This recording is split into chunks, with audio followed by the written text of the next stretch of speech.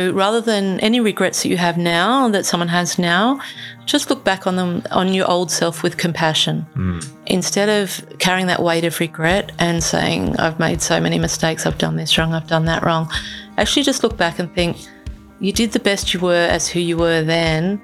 And the fact that you can look back with regret and realise you've made a mistake means you have evolved from that person into who you are now.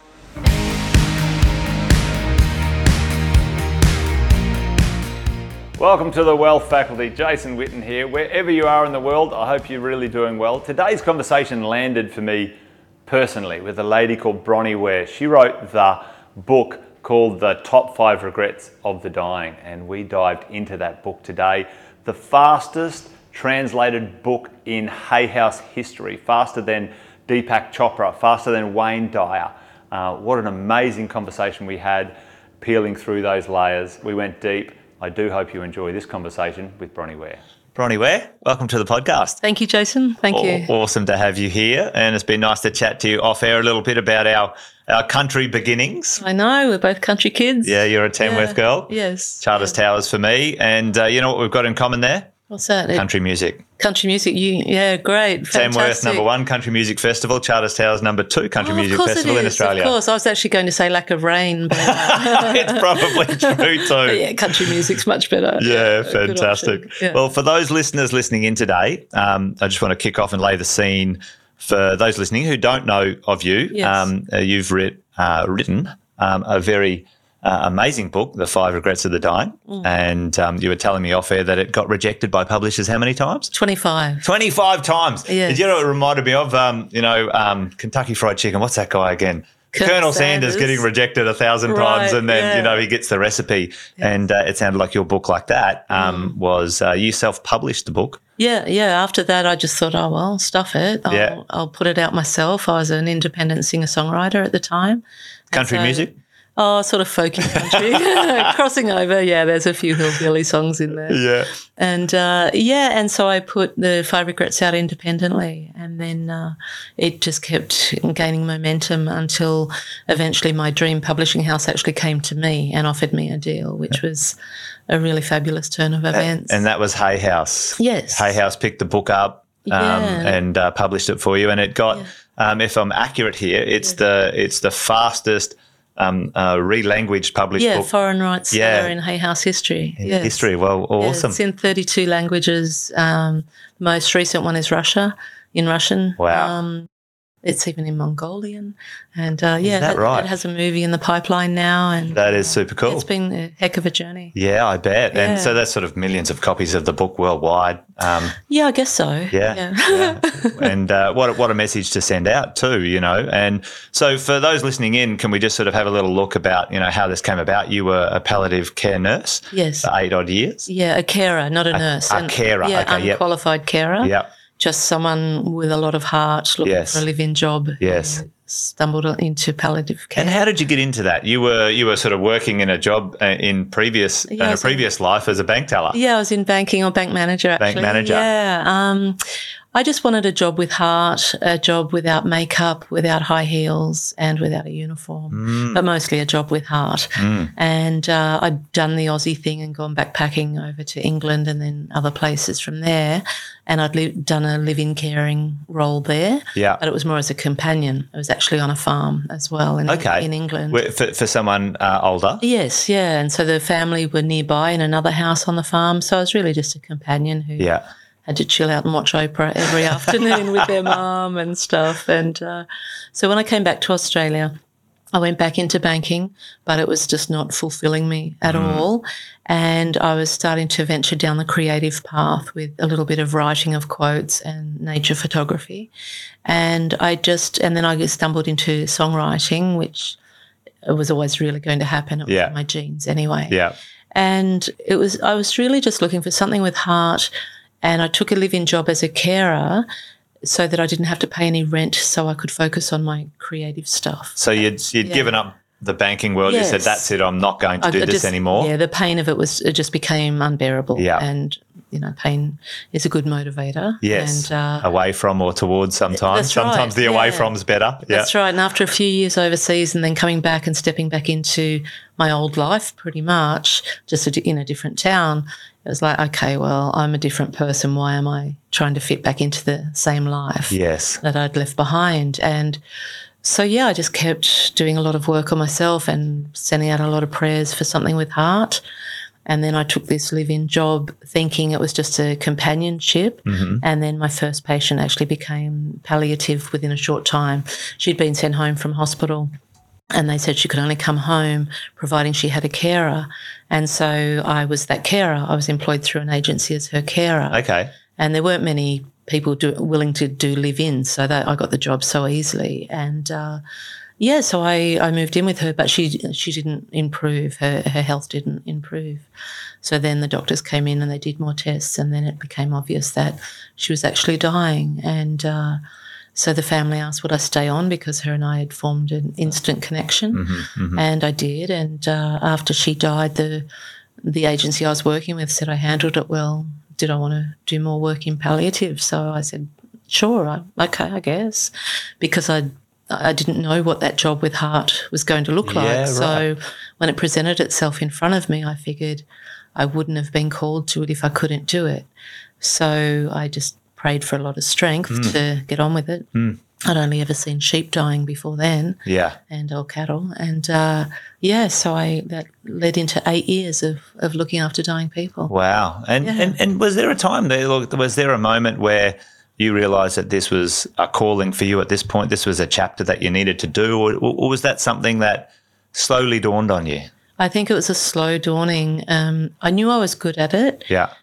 In the sense that the patients were at ease with me straight away. So I knew I had a calming effect on them, especially if they were going through a lot of anguish or fear about having been diagnosed as palliative, or, terminal, that they were actually dying. So I knew that there was a part of my nature that was good for them. But I still saw it for quite a few years as just something that was funding my singer-songwriting path, even though I hated performing in pubs, and I was doing that at the same time. Okay. And going out and doing songwriter nights and open mic nights and just hated that world of pubs and being on stage at 10 o'clock at night. Yeah. People watching the boxing on TV or whatever. And so I still just saw it as a job I loved and that I was good at, but I never imagined in a million years that my creative path and that work were actually lining up to come together. I saw it as a very separate part of my life. It was my income and it was work I loved, but my creative path was the work I was trying to make happen. Yes. And then as life does. It brought the two together. Yeah, it's an interesting one that, a lot of people that I, converse with often think that it's like in Hollywood, we have this aha moment, everything, you can hear the trumpets in the hills and the light, the sun comes out and whatever. But, for many people, it is that slow but steady burn or build of something. This is meaningful, or potentially we learn to make a meaning out of it that is actually powerful for ourselves, or a bit of a combination of both. Yes. And that's pretty much what happened. Yeah. Well, we were chatting just before we jumped online or on air that, taboo subject, talking about people dying and we were talking about the same sort of thing. What's the things you shouldn't talk about? Money, sex, politics, dying, like these things that they should be talked about, important stuff. And so, obviously that sort of bubbled away at you inside. When did it become obvious that you wanted to share the things that you were learning in this role, for you? Well, I was keeping a journal all the way through, but that was more for my own healing because when you're looking after dying people, you've got to be in the room with them, but they're sleeping most of the time. Yes. So I was either meditating or reading or writing. Yep. And so I was keeping a journal and I just started seeing a lot of similar themes, and that was helping my own life. At that point, I hadn't realised it would ever be shared publicly. But there were a couple of patients I had whose regrets were so huge that they actually said, I remember one instance where an elderly man said to me, whatever you do, don't let my mistakes become your mistakes, Yes. and don't let anyone you love have the same mistakes. Like, share my mistakes onward. And that was a real turning point for me, where I sort of thought, okay, I need to speak more about this, if only in my inner circles initially. Yep. And then when I started burning out from the dying people after 8 years. I was going to ask about that, yeah. Yeah, I started just really, I wanted to work where there was some hope. Yeah. And so I managed to secure some funding and set up a songwriting program in a women's jail. And so I started teaching songwriting and guitar in a women's jail. Wow. Yeah, it was pretty random, actually, because I'd never been inside a jail or anything like that.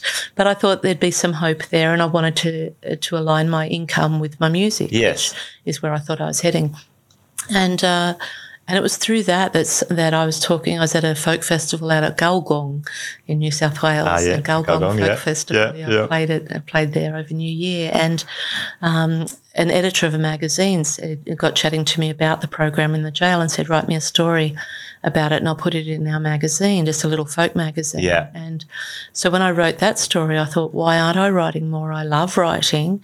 I always had pen friends as a kid, and I was really getting tired of slogging it out in the music scene. I was pretty isolated in myself as well at the time. Uh-huh. So it was quite a confronting thing to just not talk to anyone for a week and then turn up on stage and play. And it was hard. But I still did it because I had this calling to share my message and my own learning and the message of the dying. And so I just thought I'll start a blog, and didn't know what to write. I even Googled good blog topics, and it came up with so many ridiculous things that were just so not aligned with my values. And things like, some Hollywood person was wearing purple tights that day, like really ridiculous that stuff. Yeah. And so I just sat there watching the birds fly around, and then I just got this very strong inner guidance, just write what you know. And I thought, okay, well, I know about the regrets of the dying.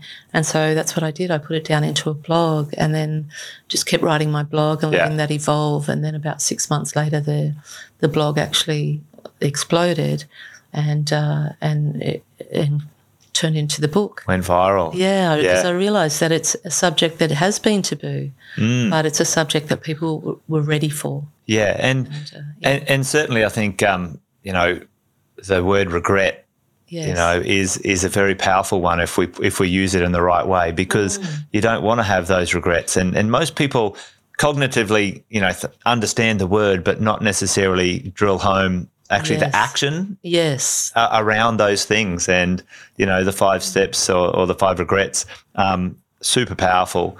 And maybe before we sort of go on through, maybe we can just talk about each one for a couple of minutes, sure. Some realizations in those, because for me, certainly right now, I was sharing with you, my father is quite ill, and we're sort of looking after him, and sort of this is kind of almost timely. It was amazing to as it happens. As the universe aligns to be able to have this conversation with you. I really do appreciate it. But, can you just take us through, these regrets, sort of, start with the first one, as I wish I'd had the courage to live a life true to myself and not life others expect of me. Yeah, so that came from all different sorts of angles, but it's just people realising that they had let society and their family and the general culture of their country, their friends, their neighbours, and the opinions of all of those actually affect the way they lived their life instead of living according to how they wanted to live. Yeah. And it was heartbreaking, absolutely heart-wrenching to see the pain and the anguish that people went through when they realised, hang on, I've lived my life according to other people, not according to what I wanted to do.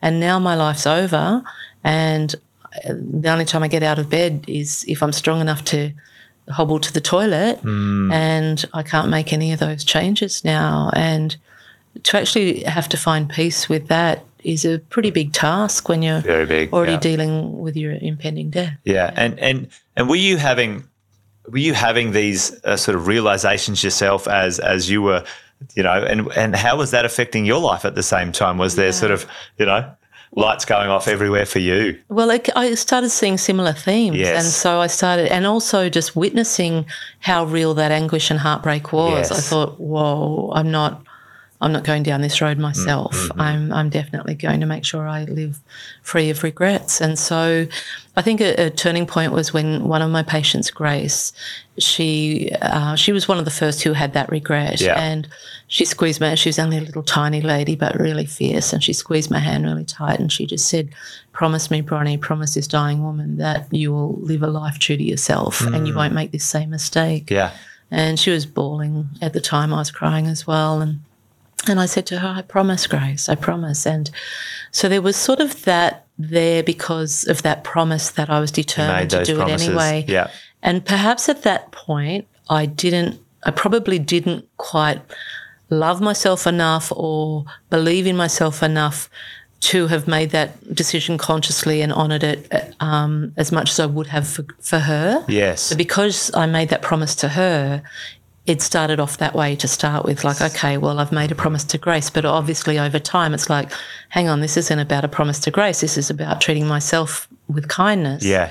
And actually making sure I don't end up with these regrets myself. And so it just kept giving me more and more courage. And, I broke some massive dynamics in my life, just shattered family dynamics and stopped playing games with my own mind and really looked at my worth and some of my detrimental habits, and all as a result of that. Wow. Yeah. And would you say, I'm just thinking this as we're sort of having a yarn, would you say, that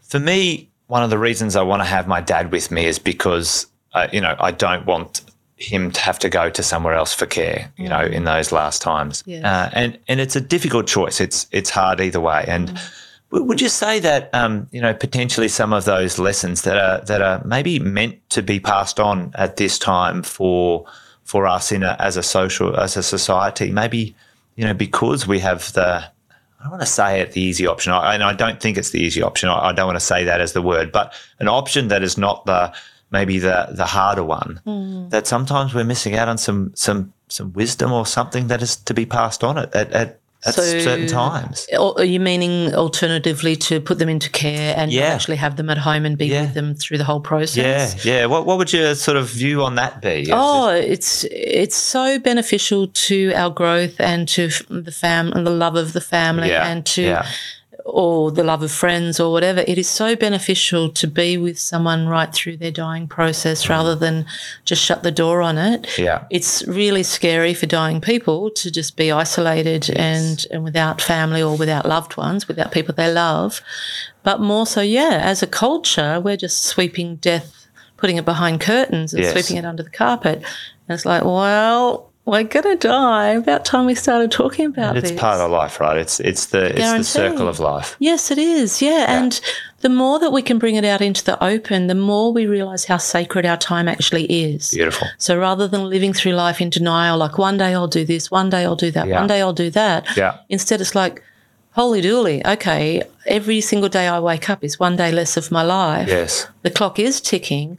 But rather than see that as shocking or crippling, see it as empowering, like, okay, my time is valuable.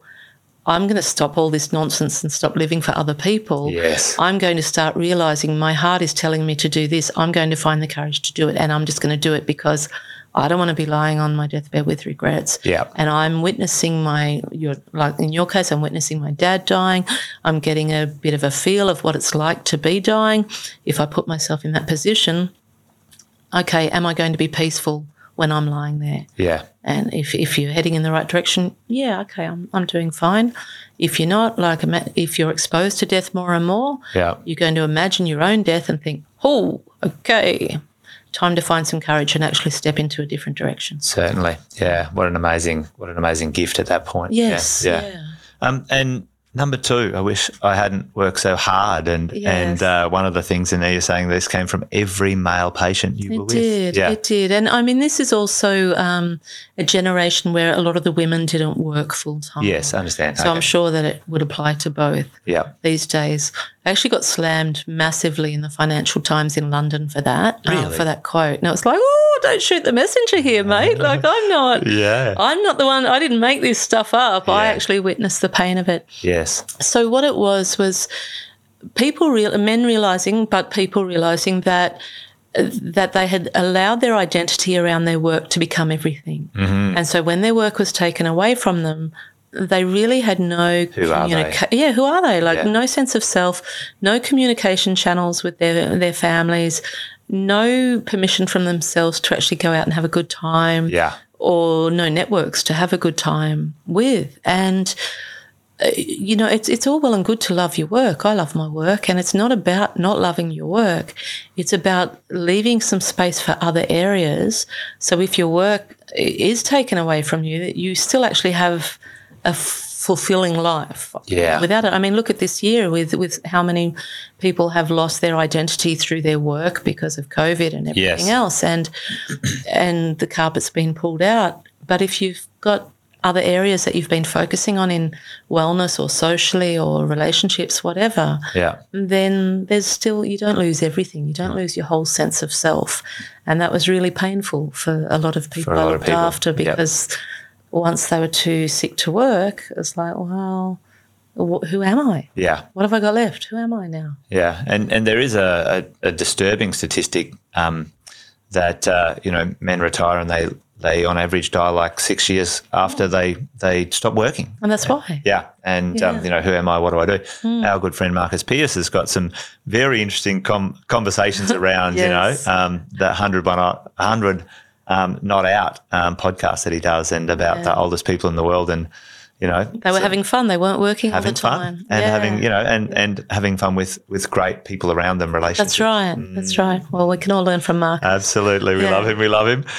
Listen, and that one lands for me, certainly my dad, physical hard worker his whole entire life. He never graduated school. He didn't even go to primary school, and his whole body on the line for his life and his family, and certainly, I see him now, he's struggling with that, and that sort of lands for me, and I think, and that's one of the reasons I wanted my parents to be with me when I've got kids, because I had my nan and my pop quite close, like we lived literally around the corner in a small town, so that was a gift, I think, when I look back, and I believe it's a gift now for my kids as well, and also myself. So, even though I'm going to have a chat with him, but I think there's a few things we've got to have a chat about before it's too late. Yeah, on the spot. Even if it's uncomfortable. Yeah. It's, I mean, people find courage to talk about some hard topics when they know that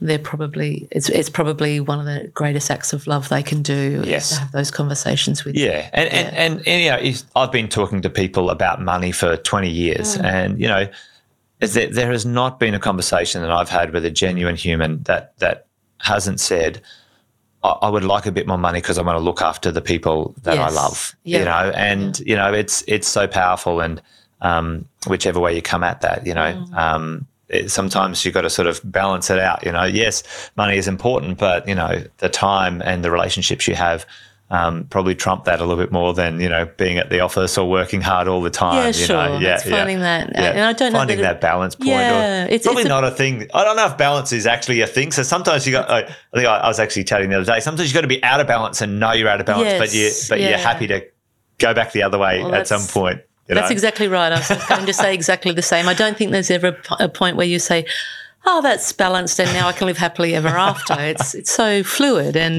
but it's always checking back in and saying, oh, hang on, I am out of balance. Let me get consciousness back. of it. Yeah. Mindfulness. Yeah, very powerful. And then number 3, I wish I had the courage to express my feelings. Was that again a male thing, or was it across both. the board? It really? Both. Okay. And it came from 2 different angles, though. Okay. A lot of different people, but from 2 main angles. Yes. One was, I guess, where you're thinking the male lack of expression, where there were patients who wished they'd had the open communication with their family. So there was one elderly man I looked after. He was in his 90s. I think he was 91 or 92, and he couldn't even tell his family he was proud of them, or his kids he was proud of them. Or speak about so many important things that he wanted to. It just felt like too much effort for him to find a way to open the conversation. And so there were those sort of things where people wanted to be able to say, I love you, or like share feelings of endearment. Yeah. But there were also the other side of the coin.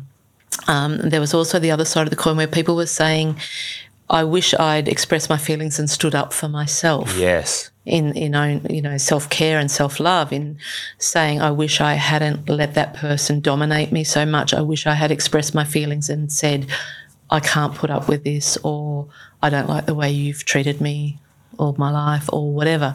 So the regret came from different angles there, and both equally painful and powerful. Yes, very powerful. And, what a message. I think I read a quote the other day, sort of, you get to 50 and then it's the, I don't care decade. Just, you know what I mean? It's wonderful. Yeah. I'm in my 50s, so I can easily say I agree with that one. I don't care what you think. It's so freeing. Yeah. And it's kind of nice maybe to try and bring that time frame a bit sooner. Yeah, and absolutely. It is possible. Yes. It is by facing the fact that your time is limited and are you living it the way you want to, or are you living it for someone else? To someone else, yeah. Like unbelievably powerful. I wish I'd stayed in touch with my friends. I'm quite guilty of this one. Yeah. Well, this is before social media, so perhaps that won't be quite so strong in years to come. I don't know. But what it was when people are dying, they want to live until they're dead. And a lot of them really wanted to reminisce about the good old days and have reflections and giggles and laughter and stuff. And often the family is in a bit of a state of grief even before the person's dying. And so they're already feeling the guilt of the pain their impending death is causing their adult children or their grandkids and stuff. And so rather than always be in that mode of being the parent caretaker, worried about the family going through their emotional pain, when friends are there, they can actually just be an individual, not a parent. Yes. And so then they get to have those funny stories and the reminiscing, and there's not the guilt of dying or the concern for the family. It's just friends bring so much joy to dying people, and sometimes, quite often, people couldn't find those friends that they were craving to see just before they died. And so there were really awful, heartbreaking scenes where people are saying, if I could have only reached her, or if I could have only found him to say goodbye or share a story or whatever. Yeah. And just having to accept that there was absolutely nothing they could do, because I share a story in there where there were times when I've tried to find people, and sometimes I was successful and sometimes I wasn't. And this is going back through the white pages and the electoral roll and things like that, like manually going into, the post office and searching through the big white Sydney white pages and stuff like that for them. Yeah. So, and it was awful just knowing, okay, well, that person's actually already died. Yeah. Or that person may or may not be alive, but I've got no idea where they are. And, it's friends are really important at that time of life. Yeah. And at any time. I was going to say at any time, and just sort of sitting here, one of the things, being, a quote unquote busy person, I don't have time for that or whatever it might be. And I'm quite sure, a lot of people look back and say, well, I should have made a little bit of time, or maybe the time that you spend somewhere is like, probably that was not very good time invested in that sort of activity or somewhere else. Yeah, like is half an hour on Facebook, scrolling on Facebook or Instagram or something, really as rewarding as instead of sending someone a text saying, I'm thinking of you, mate, actually just picking up the phone and saying, just a quick call, been thinking of you, what's going on in your life? Yeah. Half an hour later, you've hung up, you're both full and happy, and, your screen time review for the week goes down. Beautiful. You're winning in reverse. Yeah. I like it. Yeah. And then the fifth one, I wish I'd let myself be happier. What was that one about? Well, it was people realising that it's a choice, that even though life is hard, so there are a couple of angles again, Jason. So sometimes it was because people's self-worth was shaped by the opinions of others. Gotcha. So they didn't believe they deserved a happy life and a good life or to be happy. So they let the power and the opinions of other people shape their sense of self. And so they didn't choose happiness because they, on many levels, they didn't believe they deserved it. But then on the other side, the choosing happiness, I had some beautiful conversations around this where people realised that there'll always be challenges and we'll always make mistakes. That's how we learn as humans. We make mistakes. But even in between all the hard stuff, you can still choose to focus on something else for a moment or for a day. Or so if you're going through the worst time ever and then you say, actually, I'm going to step out of this. I don't know. I haven't found my solution yet. I'm not going to work on it full on today because I'm just banging my head against a wall and it's drowning me. I'm drowning in all of this. I don't know what to do. I'm scared, but I'm going to just take a day off. I'm going to choose happiness today. I'm going to just go and have a day off doing something nice for myself. And that problem will still be waiting for me tomorrow. I'll come back to it tomorrow. And so it's those sort of things, just choosing. And you come back to it tomorrow and you've got a clearer head and you haven't wasted a day of your life in treading water again in a problem that you haven't found a solution for yet. Yeah. And so it's just realising that you can't be happy all the time, but if you're in amongst a hard time or a sad time, can you stop and actually look at the sky for 1 minute and think, oh, look at that. Beautiful. I live where the sky's so clean it's still blue. Yeah. Or I can hear someone laughing. Isn't that nice that someone in the world's happy? Or, I don't have to walk a mile with a bucket on my head to get some fresh water. Yes. Stuff like that. And so it's just, they're small things, but they have a huge amount of power. And this is what my patients were realising, that, oh my goodness, I was so focused on the challenges and the hard stuff or the goals and everything else that I didn't actually stop sometimes and choose happiness in that moment. Yeah. But powerful 5. Yes. Powerful 5. And who'd have thought? Yeah. and for anyone at any time to just to think about and, and do those things. What would you say? What advice would you give to, let's say, me? Okay. Or the families of people who are in that zone in their life? It's, it's the last chapter. It's the final song. It might be a year, a month, a day, whatever it is. What would you say to those people? How they can, do something. Let it go, be something, act like. What advice would you give to the families and the friends surrounding that person? I mean, well, I'd say that that listening is probably one of the biggest gifts you can give. Try not to solve too many of their problems because people still want to feel alive and capable for as long as they can. Yes, and try, you want to be honest and have those big conversations, but maybe try not to bring too much grief onto them beforehand. Yes. I mean, certainly let your feelings out. Let them see that you're sad and you're going to say with your dad, let him see you cry.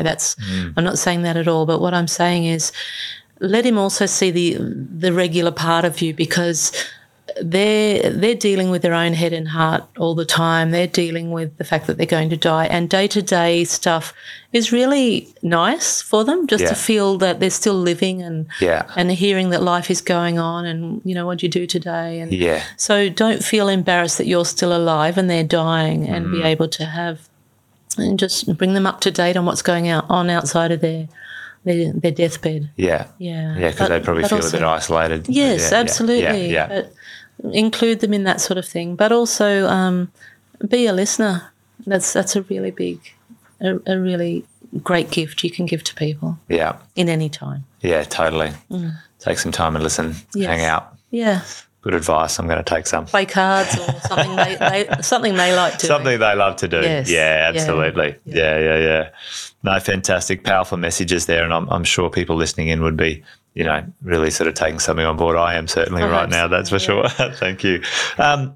So your blog went viral, your book went viral, and this all sort of started to happen at a pretty pivotal time in your life as well, wasn't it? So yeah, it's funny how what timing is. The universe sends you a bunch of stuff to sort of handle. Yes. Yeah. So the blog was taking off, and every time people asked could they share it, I said yes, as long as you include the link to my book in it. So then the book started taking off, and then the week I was due, so I became a late in life mum. I was very blessed to conceive naturally and quickly at 44.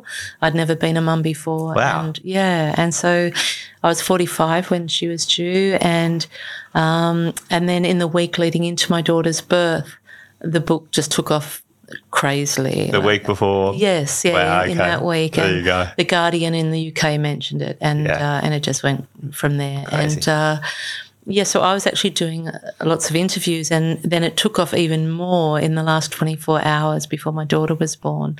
So by then I was in hospital and I was in labour, and I was doing interviews while I was in labour. Really? Yeah, and it was just horrific. It was, it was sort of exciting, but I really didn't care about my work at that point. So I knew I'd never have another chance ever to be a mum. I was 45. And I wanted to be really fully present for my daughter. Yes. And, I'm doing interviews and I'm speaking, and actually I'm on the phone. I actually had to say, can you just hold on a moment, please? And the guy's like, yeah, okay. And I've just, in the middle of labour. Yeah. And then I've just come back, sorry, what were you saying? And I've gone on like that, and it was just crazy, absolutely crazy. And the staff at the hospital were getting a bit impatient with me, like, you've got to put the computer away, and all these email interviews are coming in. So I'm thinking, I'll just get this out of the way, because once the baby's here, I won't have time. And so it was about 11 o'clock at night, and I closed the computer and turned off the phone and just said out a very strong prayer and said, send me help now. Yeah. It had taken me 14 years to become an overnight success in terms of trying to get my creative work paying for itself. And, and I was ready to quit, because I thought it's more important for me to be a mum and to be present as a mum. Yeah. And but then, my daughter was born, and I still did another interview or two almost straight after birth on emails. And then within 24 hours of her being born, Hay House rang me and offered me a publishing deal. The book up. And I just said, yeah, sure, but I've got to go. My baby's crying. It's a yes, but I'll call you back. My baby's crying. And he said, oh, how old's your baby? I said, I just had her. And so, it was incredible to surreal. Yes, yeah, and it's just like, oh, thank you. So when I got out of there, I had all these emails that had been sent about inquiring about foreign rights, and I'd been, just putting them in a folder, not knowing, and so I just sent them all straight off to Hay House, and they looked after everything. Fabulous. Yes. That's good. Pretty crazy. Yeah. It's one of the parts of, the two functions of the Wealth Faculty, the podcast. Yes. Is the people that you surround yourself with. And obviously Hay House has been great for you with that stuff, which is like, being able to, like, I've got a team, can you take care of things? Yes. Help me with my my book and my distribution. Having the right people on your team's important. Yeah. Oh, it's everything. Yes. It really is everything. Yeah. Fantastic. And then shortly after that, becoming a mum for the first time, you had some health issues yourself, rheumatoid arthritis. Yes, yeah. And, sort of the highs and lows of this thing, My goodness, it arrived at the same time, more or less. Once I got out of the hospital, I just started getting some aches, and so then I started off on this journey, and things hadn't worked out with my daughter's dad, so I ended up being a single mum, 45, newborn baby, my work skyrocketing. I was doing interviews back to back through the night in other time zones and everything, and then rheumatoid arthritis on top. And when that first kicks in, it's pretty much like your hands and wrists and your ankles and feet are in boiling vats of boiling oil. Ooh. Like, that's sort of the intensity of the fire inside of them, and it was just overwhelming. As I don't know how I survived or functioned during that time, but it really taught me a lot about self-kindness and boundaries and surrender, learning to surrender my old self, and that I was fit and strong even when I was 3 months pregnant and things had dissolved with my partner. I moved half the furniture on my own. I stuck it into a van and onto a trailer. I was walking a fridge. Bit of your country upbringing. That's right, yeah. exactly. Yeah. None of this, okay, how about you be kind to yourself and reach out and ask for some help? Yes. And so that taught me all of that. It taught me that we need support systems, whether we're well or sick. We need support systems to stay managing our life in a way that's actually kind to ourselves. Yes. And so over time I was pretty much forced to surrender into those lessons.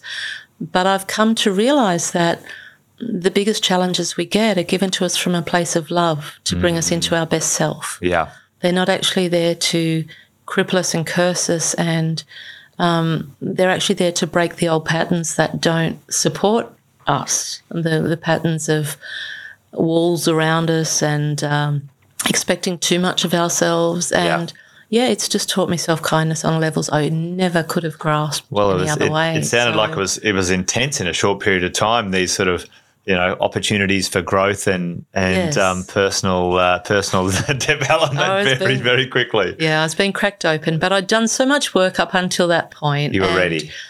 I guess maybe. I was. Yeah. Life just figured I was, I guess. And I came out the other side with such a freedom of not caring what other people think, and really healthy boundaries, but not in a defensive way, but actually not in like defensive to other people, but loving to myself, to say, no, sorry, I don't actually work on that day, or no, I'm full. And I gave up the word busy and just started saying full. Yeah. Because part of being full meant for me to leave space to do the things I love as well.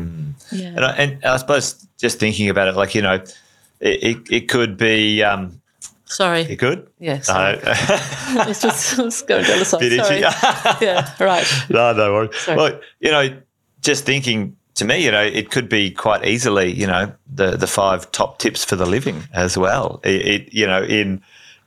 Before you get to regret them while you're dying. Yes. It's sort of almost, you could put it at the front there too in that sort of way for a lot of people, and, think about life in that way. Yeah. And use it use death as a tool for living. Yes. And then say, okay, well, there's some pretty big wisdom in these 5 bullet points. Yeah. And obviously in the book I elaborate on the more stories that came from where those 5 points originated from. But absolutely, it's for living. It's these regrets are here to teach us how to live, not just how to die in peace, but to die free of regrets, but to actually live, to live well. Live well. And then, your first book was a success, and then you've written 2 more after that, which was some stories, 52 stories? 52. Well, 52. Initially it was going to be 50, but 50 Shades of Grey was coming out at the time. You didn't want it to get confused with that one. My publisher said, let's just stay clear of 50. And so I said, okay, well, let's make it one a week for 52 weeks. Yes. So that's why it's called Your Year for Change. And that was written at a time when I was going through all that with my health, and I was really only capable of writing short stories. And so I sent it out as like the middle child. Off you go, find your own way in the world. I can't really help you here. But funnily enough, it turned out to be the favourite of some of my readers. And only last week I do a little bit of mentoring. And last week a client I was mentoring said he uses that like the Tao Te Ching, that no matter what day he opens it, he finds the answer he's looking for. So that was really nice feedback, because the poor book, it just was like, off you go, honey. I'm a middle child, so I get the middle child thing. Off you go. I'm too busy now to deal with They get the least attention. That's right. Find your way. Find your own way. Yes. Yeah. My daughter laments in that way all the time. Right. But the middle kids turn out fine. They turn out well. Yeah, exactly. Yeah. And your book Bloom. Bloom's a tale of courage, surrender, and breaking through upper limits, which is sort of the journey, not only through my health, but some other challenges I was going through at the time. And it just teaches you how freeing that surrender is, and that we actually need an awful lot of courage to surrender. We need more courage to surrender than we do to act often. Yes. Yeah, to actually let go, because surrendering is letting go of control and saying, I don't know what to do next, and I'm going to stop wasting my energy trying to force a solution when I've already given it my best. Yeah. And so instead I'm at a point now where I'm actually going to say, I'll hand it over to life and trust where it's going to take me. And it's so incredibly freeing when you actually master that. And beautiful. it just lets your life flow in different ways. There's an energy, whatever your belief system is, there's an energy and a flow you can tap into. Yes. You co-create your world. And it's like life finally says, it takes a huge sigh of relief and says, oh, thank goodness, now I can actually help you. You've stopped trying to control every step of the way. Okay, here's some shortcuts. Stop hanging on so tight. Yes, exactly, Jason. Yeah. Stop hanging on so tight. Yeah. I love it. It's a fantastic one. And what would you say for some now who might be in the midst of listening to this and going, oh, gee, this is landing for me. There might be some regrets. There might be some of this might be landing a bit close to home. I don't want to know. What encouragement would you give them right now, maybe as a kind starting place to sort of discover and be brave and have the courage to maybe. Well, I think shifting your perspective on regrets. So rather than any regrets that you have now, that someone has now, just look back on them, on your old self with compassion. Instead of carrying that weight of regret and saying, I've made so many mistakes, I've done this wrong, I've done that wrong. Actually just look back and think, you did the best you were as who you were then. And the fact that you can look back with regret and realise you've made a mistake means you have evolved from that person into who you are now. Yes. So let the person you are now look back on your old self with loving compassion and say, it's okay. I've learnt from this. I'm not going to keep persecuting myself over this or persecuting my old self. And so heal the old regrets through compassion. But then anything moving forward, rather than see things as regrets, just see them as mistakes, because all regrets are mistakes, but not all mistakes are regrets. And the only difference is our perception of it. So we can look back on something, we're all going to make plenty of mistakes from now to when we die, all of us, and that's how we learn. So if we make the mistakes and then have compassion for our humanity and just say, okay, well, I'm human, I've made a mistake, I've stuffed up, I'm going to try and do better next time, then it's just a mistake. But if it's like, oh, I made a mistake, I'm never going to forgive myself, oh my God, I wish I hadn't done that, and then 5 years' time, oh, my life is crap because I made that mistake back then, you're still carrying it, and it just gets heavier and heavier and heavier. And all it is your own judgment on a mistake you made. Yes. And so that's why I say that all regrets are mistakes, because they've all come from a mistake, but they've only turned into a regret because of our judgment on it. So all mistakes don't have to become regrets. They're just mistakes. They're being human. They're learning. That's part of learn to appreciate them for the lessons that they are. Yes, and be kind to ourselves and just say, okay, well, maybe I could do better today, but as who I was in that moment on that day, that was the best I could do in that moment. Yeah. It's something I know that many people would appreciate understanding that, including myself, that's for sure. We can all learn to be We can all learn, to ourselves. Yeah, be kind, love and be kind, seek to understand and take it from there maybe, huh? It takes you a long way. Yes, absolutely. Yeah. So part of my world is helping people with, creating wealth and money and stuff like that. And we were talking as we just jumped on air about some of the people that you were taking care of, had some money, and it was something that was of interest to you. And we were sort of talking about it about, taboo subjects, and the people with money talked about money all the time. And, could you shed some light on, some of those sort of observations and maybe lessons in and around money and those times as life? Yeah, well, the people I was looking after were people who had the money to get a private carer in and go home to die. So they weren't in the public system in a uncomfortable hospital bed.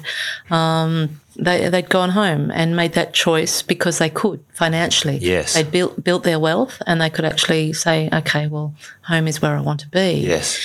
But what I started noticing was that all of the people who came to visit, or not all the people, but a lot of the people and a lot of the conversations they had with the dying people were about money.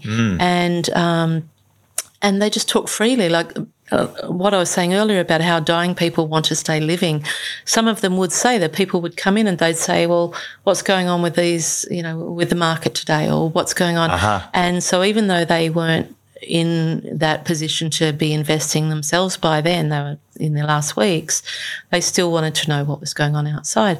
And so I was an ear in the background to all of these amazing conversations. And I remember one, it was in East Melbourne, and a conversation between this woman and her male visitor, and she said, what are all those people without superannuation going to do, like without money? Yeah. How are they going to live? How are they going to live on the pension? How do they think they can actually do this without saving money now and investing? And I was just in the background cleaning in the kitchen or something, and I thought, I love that wealthy people speak about money. Yes. And it wasn't long after that one of my best mates said to me, how am I ever going to get rich if no one talks about it? How do we improve our money if no one talks about it? So true. I said, well, wealthy people talk about it.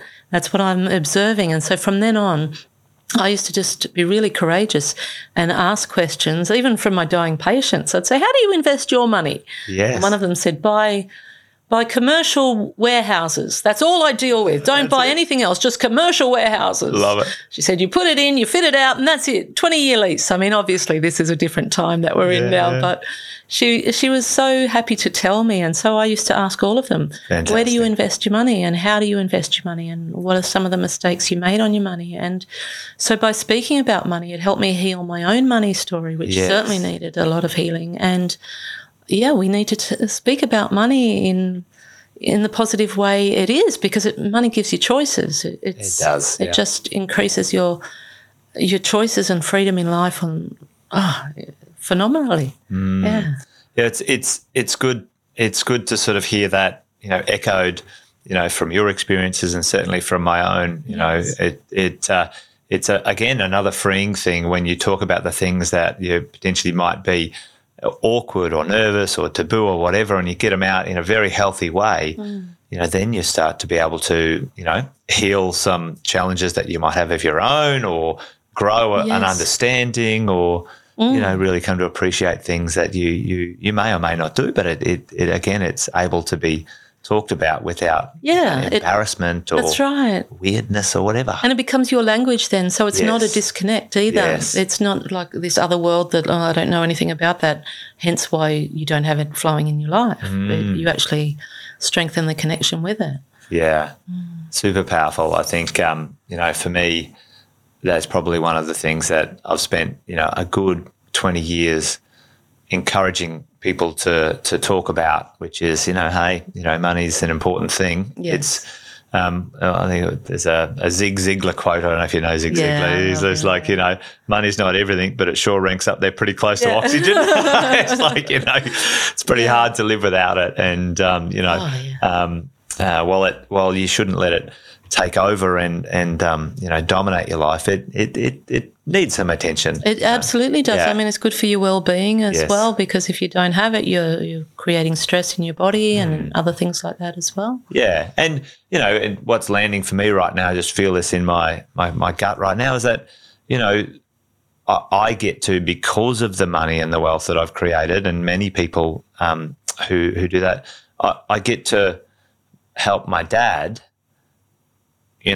maybe have the best last moments of his life. Yes. Do you know what I mean? And it's powerful. And, a lot of people, might say, money has these other connotations, but, for me, it's about what you can help others with, and resources are pretty useful for changing shitty circumstances sometimes. Yes. Yeah. I mean, also just to enjoy nature and stuff, you look at where the wealthiest people live, they've all got the best views or the best settings. I mean, that's not greed. That's actually because they can and because it's great for their well-being and that sort of thing. So, there's so many positives. It's just not making it instead of love, like bring it in and as a positive energy that can enhance love, and that includes your own sense of self and self-love. Yeah.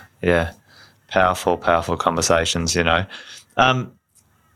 was there any tips for those who said, this is how you get off the merry-go-round. You know, you talked about regrets of, not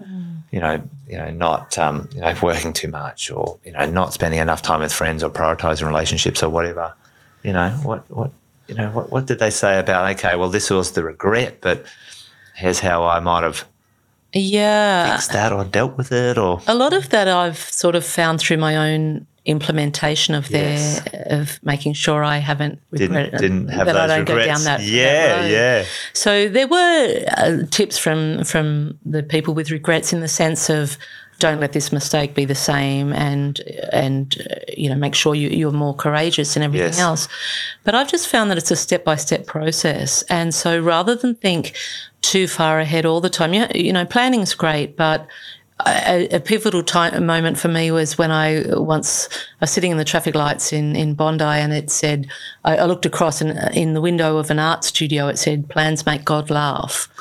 And I thought, I like that. And so I think it's important to have plans, and certainly it's important to have goals. Yes. And goals and dreams, but be flexible in how to get there, because often people will sabotage themselves by thinking so far ahead and getting scared of the vision they have and the dream. Yeah. Getting scared of how they're actually going to get there, and all these imagined fears come in. But then I'd have to do this, then I'll have to do that. I don't know about this. Where would I find someone who could teach me this? Rather than all of that, in implementing all the changes in my own life to make sure that it is absolutely regret-free and that I'm living my fullest life in unison with my heart, is that I do it as a step-by-step process, and trusting that the next step will reveal itself as I need, and the next person I need to meet will come.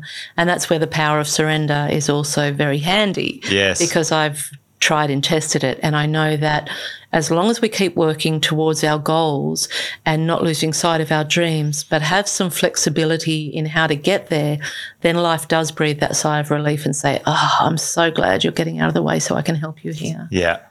Be excited about the journey of it as well. Yes, be present for it. Yeah, beautiful. And with that trust does come presence, where you're not just always chasing, but you're actually there for your life. Yeah. Beautiful. It's been fantastic to chat with you, Bronnie. I always ask this question of my guests, and it's the final one for today. But what's the true meaning of wealth to you? Choice. Yeah, freedom of choice. Freedom of choice. Yes, yeah. That's probably what wealth brings, is freedom of choice. Wealth is to live a life that's true to your own heart and do it in a loving way for the world. That's a pretty good example, I think. Beautiful. Bronnie Ware, thanks for joining me on the podcast. My pleasure, Jason. Thank you. Thank you. Hey, thanks for joining us on The Wealth Faculty. Hope you enjoyed. Make sure you subscribe. We're all good podcasts are found. You can find us there. And if you want to watch it, you can subscribe on YouTube, Positive Mentor TV. And until the next episode, take care. Bye for now.